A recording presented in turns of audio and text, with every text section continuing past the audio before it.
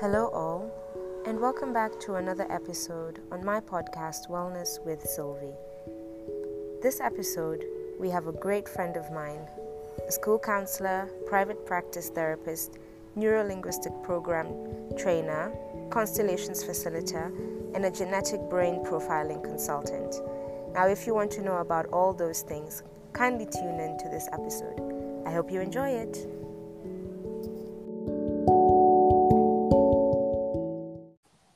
Hi, Alexi, and welcome to my podcast, Wellness with Sylvie. I'm so excited to have you on my podcast. I've been doing this now for basically over half a year since COVID began, and I'm on my second season, and I've been talking about a lot to do with yoga and its relationship with wellness and meditation. And a couple of episodes ago, I actually had a really good friend of mine called Danny, who weirdly enough is on the same meditation group that we're on. So there's a lot of people that we know in common.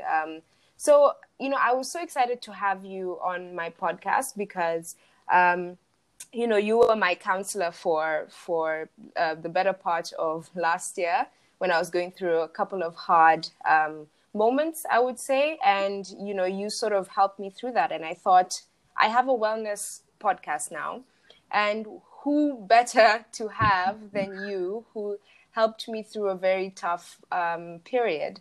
So with that, I just want to say thank you very much for gracing us with your presence. So maybe you can just start. Welcome. You can just start maybe by telling us a bit about yourself, who you are, what is it that you do, and what's your take on the wellness industry? Thank you, Sylvie. It's so nice to be on your podcast. I'm so excited for you. And Thank you. Let me introduce myself. My name is Alex. I'm a third generation born East African of Greek descent. So Wow. I grew up in Nairobi, and I'm a school counselor now for 12 years. I've been in private practice for 8 years. And I combine counseling, coaching, and alternative methods such as conscious breath work and family constellations to support people going through or processing grief, life transitions, and trauma. Okay. So, I'm very curious. Maybe you can just sort of elaborate on what family constellations are. I think that's a pretty new concept for a lot of people who would be listening to this podcast. Yes. Also known as systemic work, family constellations is really rooted in family therapy. And the founder, Bert Hellinger, he just passed away recently. He started out as a minister, and through working with tribes, he found out these orders of love, that we are all governed by. And he came up with something called family constellations. It's basically a group process where you have one person who comes with an issue or a dilemma. Yeah. And then the group supports them by what looks like role play, but actually is more than that. It's more about tapping into the energy and looking at the hidden dynamics of the issue. Okay. Wow, that's really interesting. So I know that I found out about that when I was sort of seeing you more regularly last year, and it's not something I did try, but it is something that I would like to explore. once. Maybe, hopefully, in the future, COVID comes to an end. Welcome. Yes. So thank you for sharing that. So, when did you become a counselor, and what motivated you to do this? Honestly, I wanted nothing to do with human beings. I was all set out to become a vet. What let me down, I think, was my mathematics. And as much as I lived out of our vet clinic, it wasn't in the cards for me. My second biggest interest was the human brain. So as much as I didn't like humans very much, I had a big need to understand them. Yeah. And I became a counselor because while at a wedding in Addis, I had the opportunity to go for an interview at a school. And one thing led to another, and within weeks I was back there starting my career. After of course studying psychology here in Nairobi. So my motivation for counseling was that, there was this need to give compassion to others, maybe because I felt I grew up without it or Yeah. came into my life later on. And this was really thanks to my two incredible aunts who I learned really early how important it was to have a compassionate person in your life, and how I benefited from having both of them in my life as a young child. Yeah. So, I mean, it's a bit ironical that at some, there was the initial part where you wanted nothing to do with humans, and it's like a complete revolution, right? You then now wanted everything to do with humans, and complete turnaround. Very true. I mean, when we decide on things out of pain, out of fear, it's just an aversion process. So really coming back to why I was avoiding them in the first place and healing my own stuff, I think, that really helped. Okay, so I guess this is a perfect segue to ask, like, how has being a counselor helped you in your own personal relationships? And, do you sort of find yourself counseling or therapizing those around you, like, your spouse or your children or your mom, whoever is sort of is in a close proximity with you?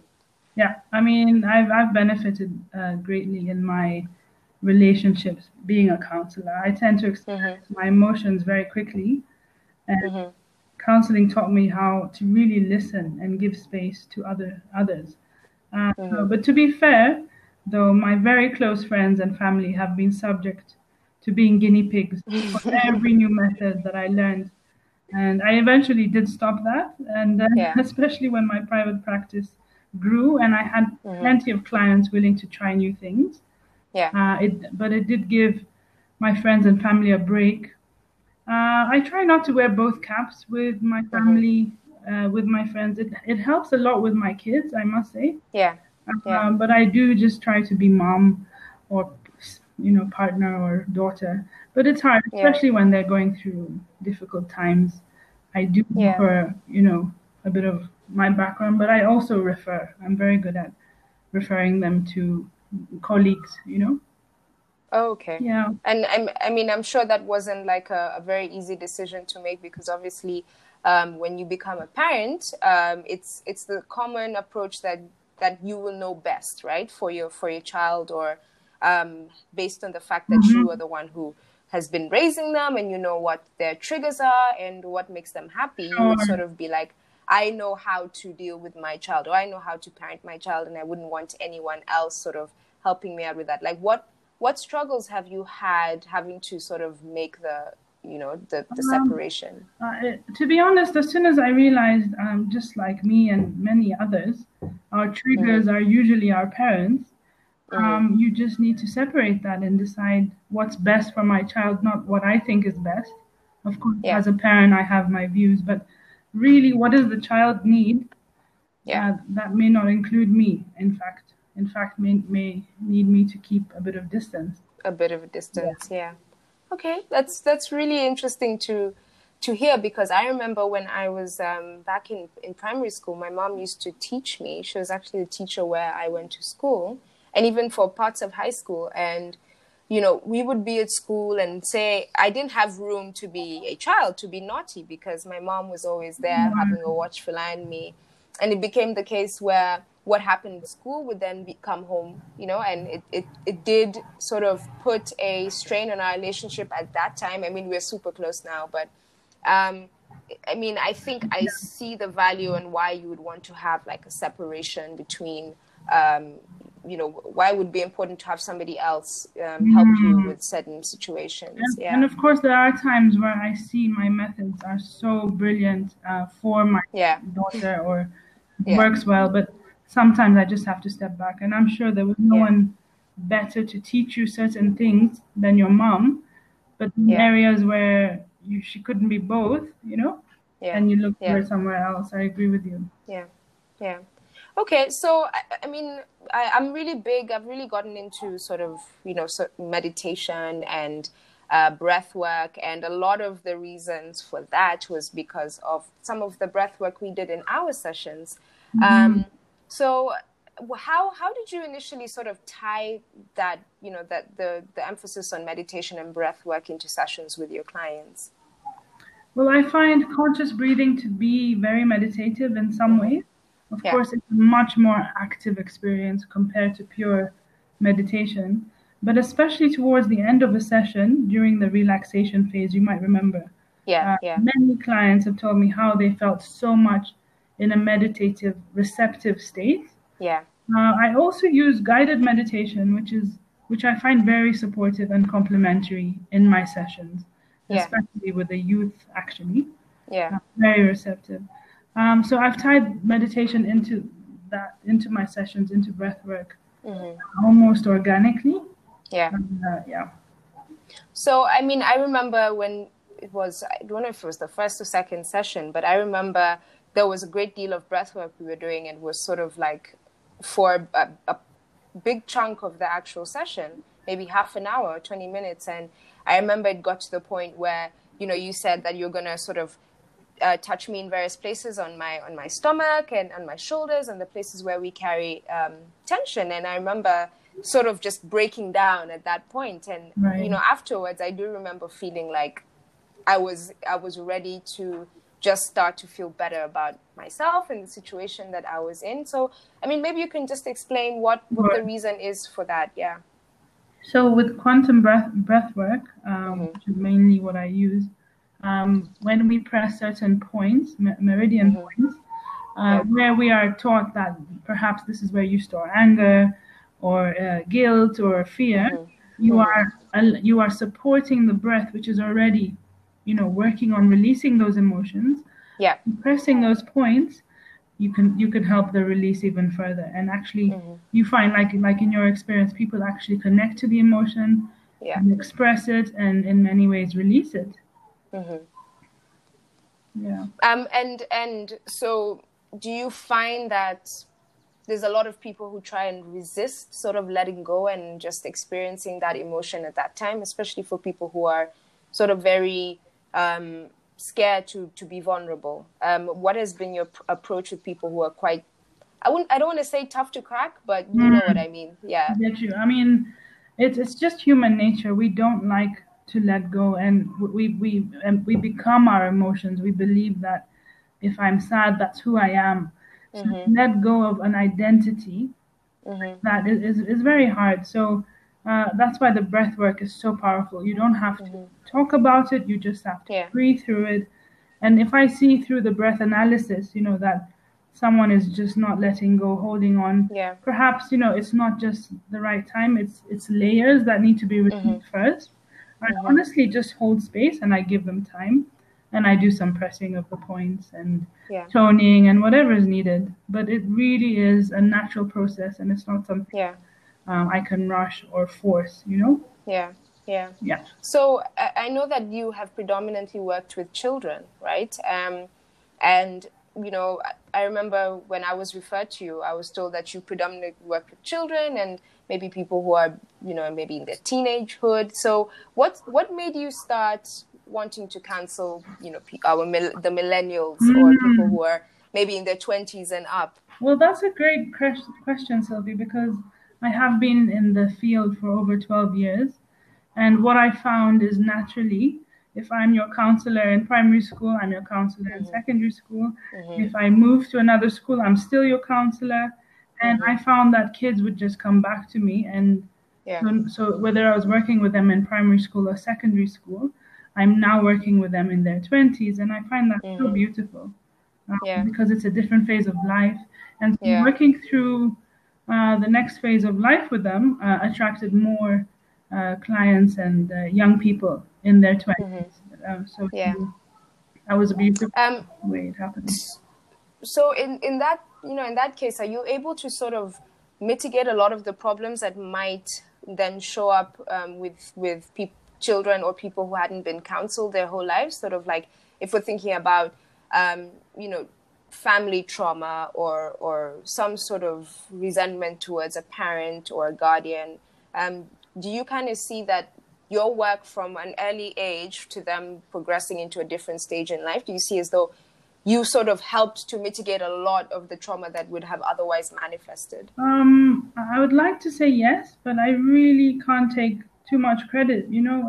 Everyone deals with their problems in very various ways, and they come when they need to come, or they meet a certain therapist or counselor at that point in their life that is exactly what they need, or not, and then they work through it a bit later with the right person, or with me, or with a different approach. So I would like to see it as a very just the way it needs to be. As much as that sounds a bit harsh, we don't have to go through some of the problems we do, but at the same time, only when we go through those problems can we reach an area of, okay, let's work on this, or I want to change in my life. That really is a build-up of motivation. And sort of just picking up from that, do you think your approach to your sessions, has it been successful? Like, do you apply the same techniques with all your clients, or do you sort of vary it based on the needs that you see? If I may just elaborate a little bit on my approach, maybe I missed out on a few things. As much as my approach is counseling, very early on, I did something called neuro-linguistic programming. It's a life coaching course. It's a communication course, and I went all the way to becoming a trainer. So for me, that was the practical psychology. That was not just talking about your problems, but actually doing something about it, taking action. So as much as I use the counseling, the NLP techniques, the breath work, and the family constellations, I find that it is a successful approach. It's a combination of body, mind, emotions, and soul. Because most of us, we're working on a very mental, emotional level. We leave out the body, we leave out the soul. And so we don't feel like we're ever fully over our problems because of that. So I found this combination of techniques to be the most effective. And of course, I'm not going to say I have 100% success rates. I will find people who need to go for hypnotherapy, or they need to go for a different approach, EMDR, yoga, whatever it is, because they just need something else. Or at some point in their life that is still working through the baggage.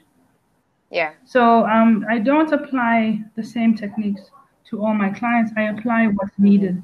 I really look at what does this client need, and how are they responding to my methods, what's working, what's not working, and then I really tailor it to each individual. Okay. All right. I mean, and so what are some of the biggest challenges you then see with a lot of your clients, or other people who fit into the current generation, the millennials, when it comes to our mental health? So something that I've been talking about a lot is isolation. For me, this is one of the biggest problems in the current generation. And not just now with COVID times, but overall. This generation does not have perhaps the strong relationships, friendships, mentors, I don't know, teachers. These relationships are not as strong. And I am generalizing. It's not the case for everyone. But I find that there's a lot of isolation. And there's a lot of questioning.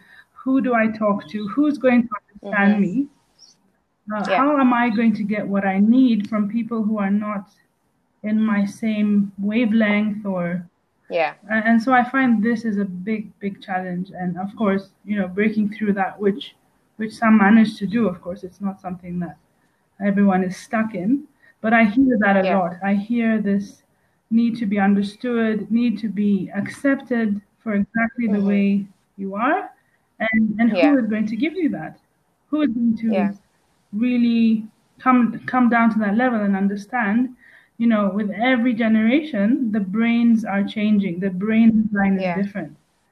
So, I mean, as much as I've worked with kids and teenagers, and now the young adults for over 12 years, I have a completely different brain design than the kids, the kids that are coming out today, becoming young adults. So, of course, does that mean I can't help them? No, it just means that we feel very much alone in their progress. Yeah. I mean, from my reading and from what I understand, a lot of the issues that our generation face is, it has very little to do with material wealth, because we live in a time where you can pretty much have everything you've ever wanted, right? You can have a phone, you can have a laptop, and a lot of people, a big chunk of the population do, right? So it's not about providing material wealth, but we are lacking existential. We all sort of go through this existential crisis where we're like, I don't know what my value is on this planet. I don't know who I can talk to about the fact that I feel as though that there's a hole in the way I feel, or, you know, and you know, I think a lot, and I don't want to shift blame, but I think a lot of the things that have happened in our generation is as a result of the fact that our parents were the people who were working to build us so that they could give us these nice things and, you know, save up enough money to take us to the expensive universities or whatever, or to even just take you to school. So what do you see as the link between let's say the flaws of our parents' generation to now what is seeming to be the pitfalls or the downfalls of our generation?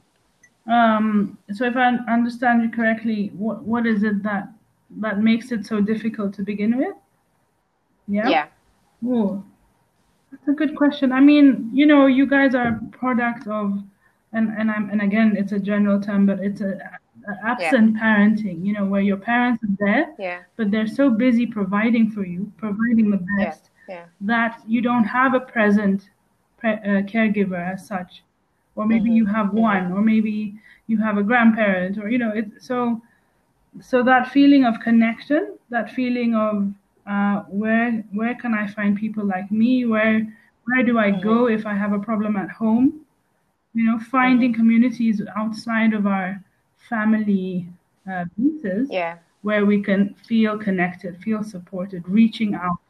You know, so the pitfalls I would say is not speaking up, not sharing your problems in a way that will support you, right? And so I'm not saying that your friends can't support you. Your friends can. I mean, these are brilliant minds we're talking about, intelligent, high-achieving individuals. Now to reach out and be vulnerable and say, I'm struggling with this, or as much as it doesn't look cool, you know, I feel depressed and I don't know where to go. That is really what I'm seeing. And again, that naturally you'll find, you know, young people congregating in certain areas just for that connection, you know.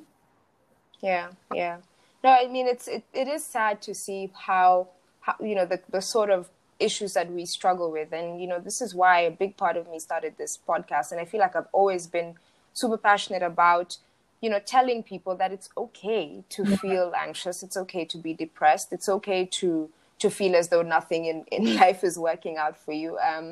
And, you know, I remember when I finally had the courage to tell people, like, I've been going through this counseling, and to be honest, it was the best decision I feel like I've made, right? It was a turning point for me. And if I feel like if I hadn't gone through, you know, sessions that we went through, I would still be in quite a dark hole. And that's not to say like I'm cured or like I feel like, oh, rainbows and butterflies, but it's this ebb and flow of, you know, you're happy one day, the next day you're a bit sad, or the next day you're a bit anxious. And I'm always trying to tell people there is no shame in being who you are, or being able to, in fact, it takes courage to be able to articulate your vulnerabilities, you know? And I am really a proponent for getting people to just step out of their heads and start to think about, you know, if I can have these things in life, like my phone and everything, why can't you then also give yourself a chance to take care of your brain and your mental health? I get right? you, totally. And that's so well, Sylvie. I mean, it's just about the coping skills. What do I need to cope in today's world? Okay, I don't have them. Where do I get them? Who do I talk to? Reaching out, because I can't do this alone, and maybe my mom or dad doesn't know what I do or how. But there is help out there, you know, and it's about reaching out. So, you know, and sometimes when I'm doing my research, I come across these crazy statistics. For example, you know, in regards to the role meditation plays in general well-being. So, for example, there's this one that says mindfulness meditation can reduce symptoms of post-traumatic stress disorder 73% of the time. Or something else like meditation improves anxiety levels 60% of the time. Or after meditating for 6 to 9 months, almost 2/3 of the people who are prone to anxiety managed to reduce their anxiety levels. So, I mean, what are your thoughts on these statistics? Do you really see the power in meditation alone, or are there other proponents that are, that aren't solely going to work? You know what I mean? Yeah, I completely believe in the power of meditation. I see the power of combining breath work and meditation, as well as other tools and techniques. I'm 100% behind this, and I have had firsthand experience for myself and for my clients, based on what you're saying, the statistics. Visualization work, repetitive guided meditations, body work that allows meditation to heal the stuck emotions, beliefs, that are perhaps manifesting physically. These are all very powerful, very useful. I mean, if meditation is taming the mind, once you've done that, everything else is possible. It's the mind that is constantly interfering and telling you you're not good enough, you can't do it. So if we play that game and we get stuck in that game, there's nowhere we're going. But if we say, no, that you're full of crap, I mean, I'm much more than just my mind, then you have of the coping strategies and strategies, not just coping, but how do you thrive? So I completely support that. Okay. No, I mean, like I think we are totally on the same wavelength. Everyone thinks I'm a bit of this hippie, and because I practice yoga and I'm into meditation, and, I do teach classes and everything. And I do sometimes have to explain to people like, okay, so what I'm going to explain to you now is going to sound a bit maybe abstract to you. But once we sort of get into this a bit more, and once you start to just let go and allow yourself to be present in the moment, whether it's doing yoga, whether we're doing yoga and meditation, you'll always see a bit of people who are, they're kind of skeptical. And I've never quite been able to figure out why. Because on the one hand, sometimes I'm thinking, could it be because they sort of see meditation as separate to their spirituality, like to being a Christian or to being a Muslim or whatever? Or is it that they just think generally it's just strange for me to sit down quietly on my own and breathe? What are some of your ideas on this? I think religion plays a big role, especially in Kenya. Anything that might seem a little bit anti-religious or competing with religion, anything that is too airy-fairy, is very is almost, I mean, people are suspicious of. But I really think it's all about desensitization,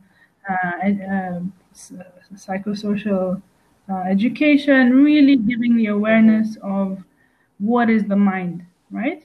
What is the subconscious mind? How does mindfulness play a role? What is it?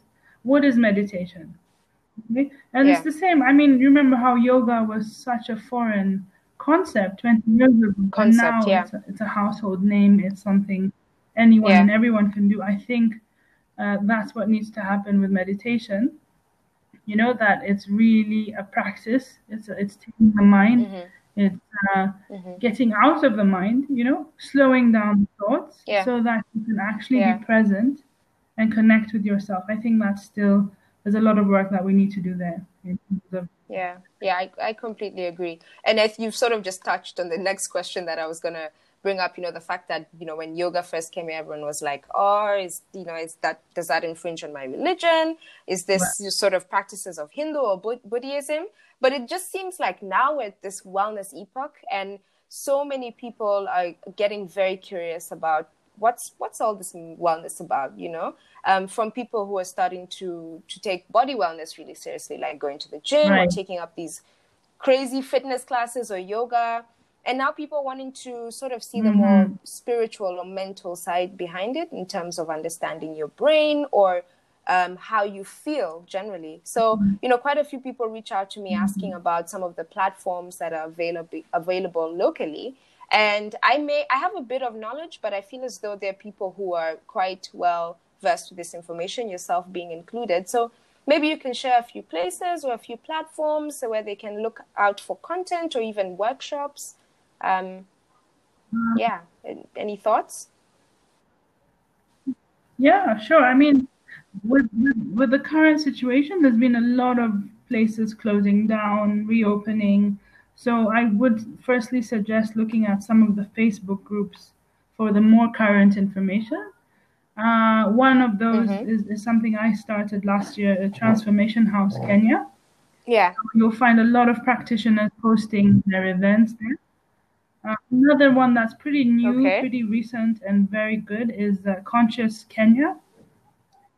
They're doing amazing events, and they're doing all kinds of things. I think they have a website.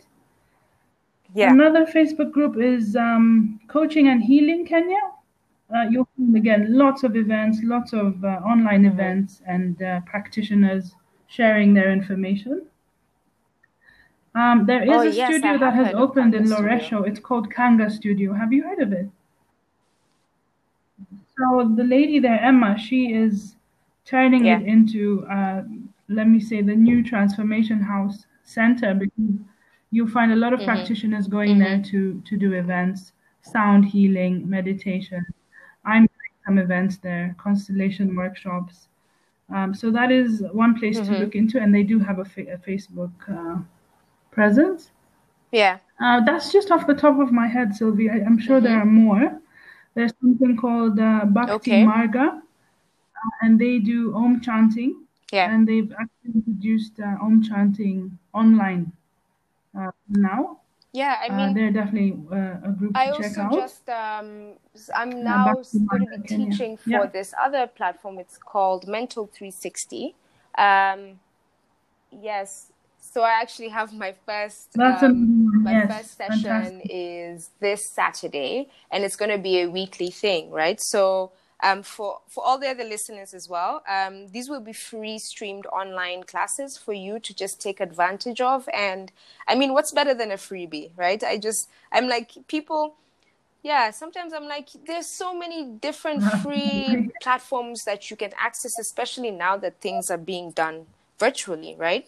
So, thank you for sharing that. And, you earlier when we were speaking, you also mentioned something new that you've been working on, which sounds very interesting. And I'm dying to hear more. And I'm sure my listeners will be like, oh, what's this about? And I'm going to get a lot of messages like, oh, what's all this? So maybe you can just tell us something about this. Well, thank you, Sylvie. I've studied something called genetic brain profiling, and it's basically fingerprint analysis for personality. So I have a fingerprint scanner, and I take your fingerprints, and within 15 minutes, 20 minutes, I have a report, a 6-page report generated from India, and this report gives you information on your hemispheric lobe strengths, your multi scores, personality. It's really amazing. There's nothing like it. First of all, because it's so specific, it's so detailed. A lot of these personality tests that you can do online, first of all, you can cheat. Yeah. Secondly,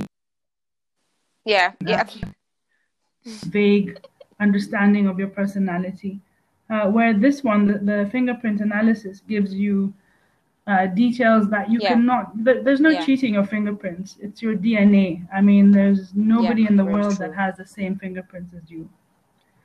And the reason I find this so fantastic is because I'm using it with students who are choosing their subjects in high school, going into university, and choosing their degree options. I'm also using it in career advice. In terms of what would suit you, in terms of what are your strengths, what are you good at naturally, what is your potential. Another area that we use it is in relationships, so compatibility. When you're in a new relationship and you really want to give it a chance, you need to know how compatible are you based on your genetic brain profile. And this is something that's very popular in India and still very new to the rest of the world. And the third area is job recruitment. So matching companies with the right people, and getting the people to actually go for the right careers based on their personality, based on all these factors. So that's why I'm really excited about it. It's a very cognitive approach to what I'm used to. But I mean, that is also important. Very true. That we need to balance. So I was saying, I do believe in this cognitive approach. You have to sort of balance things out. And I think, if you're able to, people are always wanting to see if something can be justifiable, right? So absolutely. So if you're able to say, well, we're gonna use this new an interesting algorithm to basically match you with the key things in life that people are interested in, like the decisions you make before you go to university, the person you decide to be a partner with, and many other things. I think it's important that we do see that sort of, that balance, as you said. I agree. I mean, it's like, for me, it's like having a roadmap to yourself, to another person, to your child. Nobody gets a manual, right? So when you actually can have a roadmap to how to bring up your child, how to nurture them to their best abilities, to nurture their strengths, to meet the right person and see how compatible you are. This is just common sense. Yeah. And now that we have the tool, I mean, why not? Yeah. Yes, but do you find that there'll be a lot of skepticism about this, and basically how people are now becoming very scared about what you're doing with their data, their information, and this sort of feels like a level up from there, because now it's your DNA, right? It's true. Yeah. I mean, it's all based on science, and I think once that is explained, especially what we do with the fingerprints. As soon as I've taken your prints and I receive the report, I delete them in front of you, so that you have the assurity. Yes, they have been used for coming up with a report, and there's nothing else we're doing with them. I have them, I delete them, and they're gone. But yes, there's definitely skepticism with anything new. But I really believe in explaining, understanding the science behind it, and really the benefits. Why should anyone do a genetic brain profile? How does it benefit them? No, I get what you mean, and that's something maybe I should also start thinking about doing. It might be something that I do explore, because I would hate to be a proponent for something without actually having experienced it myself, right? Sure. Yeah. And, you're most welcome. I have my scanner now. I'm based in Brookside, as you know. I'll be available for scans from next week, actually. Oh, okay. Amazing. Right. Well, Alexi, I cannot thank you enough for joining me on my podcast. I feel like this has been such a fruitful session. I've learned so much about the things that you're working on, and even some of the platforms that people can get access to in terms of, understanding their wellness. So just getting into the space generally. So on behalf of all my listeners, I just want to thank you very much for joining us and giving us your time. You're most welcome. Thank you for having me. I've really enjoyed being on the show, and keep up the amazing work that you're doing. Thank you. I'll do my best. All right. Thank you very much. Bye-bye. Bye.